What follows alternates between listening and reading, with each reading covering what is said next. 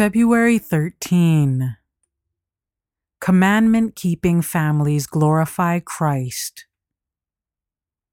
Train children in the right way, and when old, they will not stray.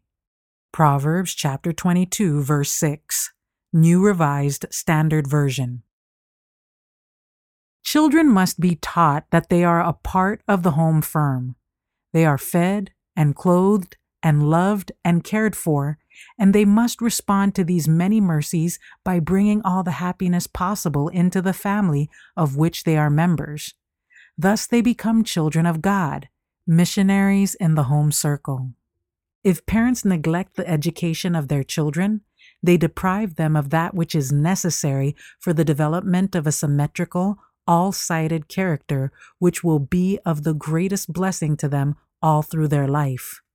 If children are allowed to have their own way, they receive the idea that they must be waited upon, cared for, indulged, and amused. They think that their wishes and their will must be gratified.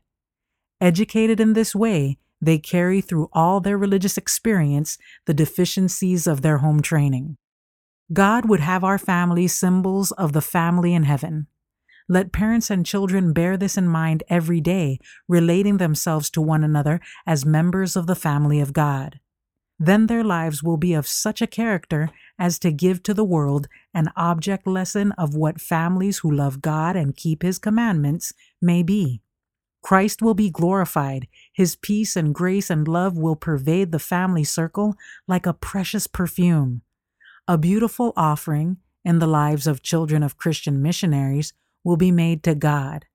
This will make the heart of Jesus glad and will be regarded by Him as the most precious offering He can receive. May the Lord Jesus Christ be an object of worship in every family. If parents give their children the proper education, they themselves will be made happy by seeing the fruit of their careful training in the Christ-like character of their children.